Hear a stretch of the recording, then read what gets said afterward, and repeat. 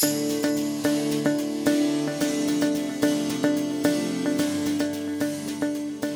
higher the prevalence of leaky gut, the more prevalence there is of autoimmune disease, of allergies, of inflammation, of cancer, heart disease, Alzheimer's, Parkinson's, autism. It's a very serious condition. And BT corn pokes holes in human cells. In Canada, they found the BT toxin in 93% of the Canadian women tested and in 80% of the pregnant women tested and in 80% of their unborn fetuses. Now, if it gets into the bloodstream, according to a study on mice, it's toxic to red blood cells. If it gets into the fetus, there's no blood-brain barrier at that age, so the hole-poking toxin might end up in the brains of the offspring of this generation. Now, why would 93% of the pregnant women in Canada have the BT toxin in their blood if the BT toxin should be washed out very regularly? They must be having some continuous ingestion of BT toxin for it to be there in such high percentage. That's according to the study authors. But most of the BT that's ingested in North America, pretty much all of it, is from corn. The cottonseed oil that we eat doesn't have the BT toxin in it, but most of the corn consumed in Canada and the United States is the highly refined corn, corn syrup, corn oil, and that doesn't have the BT toxin in it either. It wasn't like it was done in Mexico where they eat corn tortillas every day. So the authors surmised that the exposure was being developed or built up by eating the milk and meat of animals, because the animals are fed BT corn and cotton meal. So I would like to propose a different plausible explanation. The only human feeding study ever conducted on the GMOs currently in the market showed that the genes from soybeans that were genetically engineered to resist spray from Roundup, part of them transferred into the DNA of our gut bacteria. Now, they didn't follow this up to see if the same thing happened with corn. But if it did, and if the BT genes transferred to gut bacteria, and if they continued to function, that might turn our intestinal flora into living pesticide factories. So that our very gut bacteria, which is useful for so many things, might be a cause of producing this BT toxin, which is known to elicit immune system responses and to poke holes in human cells. So the reason why the 93% of the pregnant women tested had BT toxin in their blood might have been because they were producing it themselves inside their own digestive tract. The third possible problem is that there are more herbicide residues. Before we get there, I'd like to ask, can you see already some reasons why the process of genetic engineering and BT toxin might explain the increase in digestive disorders? Obviously, holes in the walls of the intestines, allergic responses from the BT, that could increase histamine. Histamine is related to digestive health as well. The extra growth in the stomach wall, the intestinal walls, etc. Roundup may be worse. Roundup, since it has been introduced, the weeds have developed a resistance, and so farmers are using more and more Roundup. The amount of herbicides used in the United States in the first 16 years of GMOs, because of the herbicide-tolerant crops, increased by over 500 million pounds. Now, Roundup, it was originally patented to clean boilers and pipes. Not Roundup, but glyphosate, the so-called active ingredient. And that's because it is a chelator. It grabs onto the minerals. You know that mineral buildup that happens inside boilers and pipes and your tea kettle and whatnot. Well, glyphosate grabs those and pulls and binds with them. So it's a descaler. But it also uses that same action, that same mode of action to kill plants. And it's also and so when it's sprayed, when the Roundup is sprayed on the plants become mineral deficient. And the number one consumer of the mineral deficient plants are the livestock in the United States, and they are mineral deficient. Then we eat the mineral deficient meat, the mineral deficient plants, and we have excess residues of Roundup on the food, which then binds with minerals and makes them unavailable. Without certain minerals, certain biochemical pathways will not function. Glyphosate is also an antibiotic. It kills gut bacteria.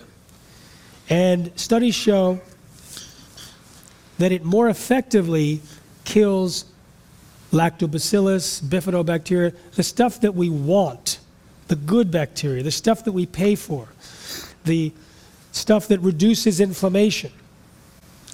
It has difficulty killing the salmonella, the botulism, the negative E. coli, the stuff that we don't want to overgrow. But if it overgrows, that dysbiosis is linked to a long list of diseases. It blocks a pathway used by the gut bacteria that produces L-tryptophan and other aromatic amino acids, which are the building blocks for dopamine, serotonin, and melatonin, important neurotransmitters. The feel-good chemicals, the chemicals that helps us go to sleep. And this will explain some of the other disorders of the 28 that are getting better. It also damages the microvilli and suppresses digestive enzymes. All of this you could see how they could cause problems with digestion. Glyphosate, if you put it in a plate of human cells, the tight junctions between the cells will separate. This is another form of leaky gut. Holes in the cells or holes between the cells.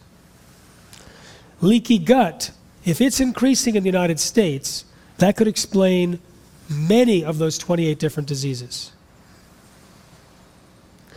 This is inside of a gut of cows, and it shows that glyphosate kills a certain bacteria that, when it's in prevalence, it keeps in check Clostridium botulinum.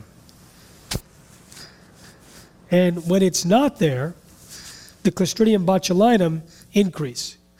The Clostridium botulinum produces botulism toxin.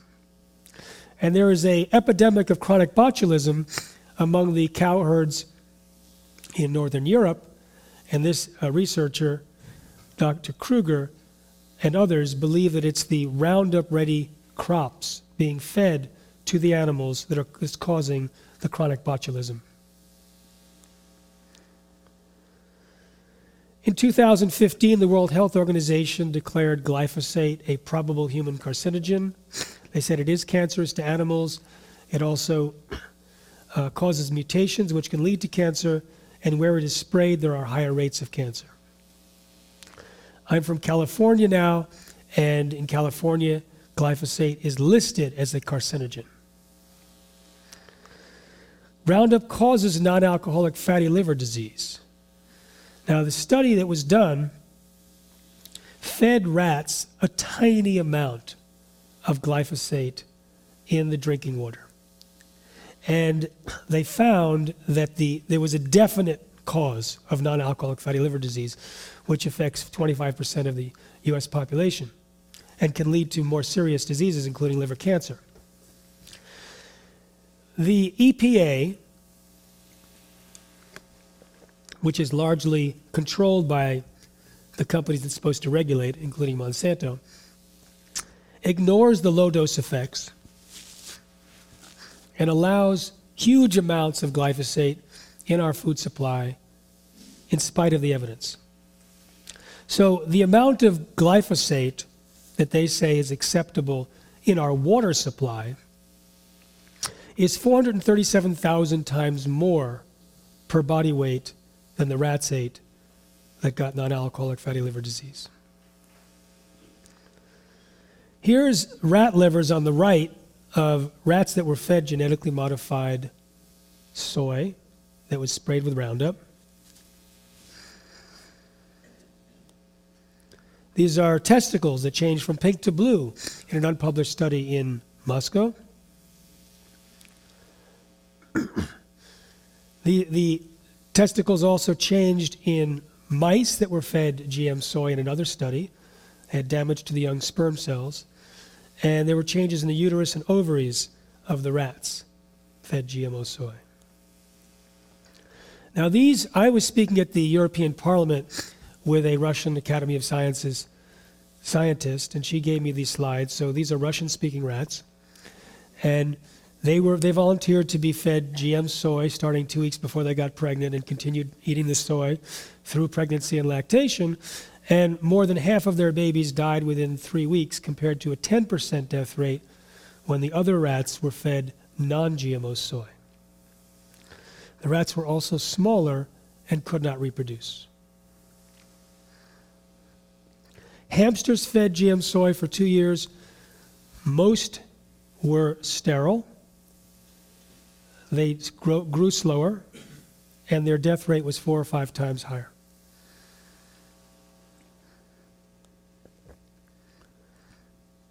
In research conducted in France, they fed rats genetically modified Roundup-ready corn that had been sprayed with Roundup, and the rats developed multiple massive tumors, early death, and organ damage. They also fed a group of rats genetically modified corn that had not been sprayed with Roundup, same type of corn, same results, multiple massive tumors, early death, and organ damage. So it's obviously the corn, right, that causes the problem and not the Roundup. However, a third group of rats were fed the Roundup without the corn, and they also had multiple massive tumors, early death, and organ damage. So it was both the corn and the Roundup independently and together that caused these problems.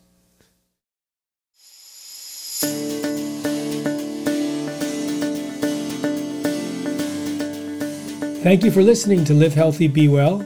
Please subscribe to the podcast using whatever app you listen to podcasts with, or go to livehealthybewell.com to subscribe. This podcast will inform you about health dangers, corporate and government corruption, and ways we can protect ourselves, our families, and our planet. I interview scientists, experts, authors, whistleblowers, and many people who have not shared their information with the world until now. Please share the podcast with your friends. It will enlighten and may even save lives. Safe eating.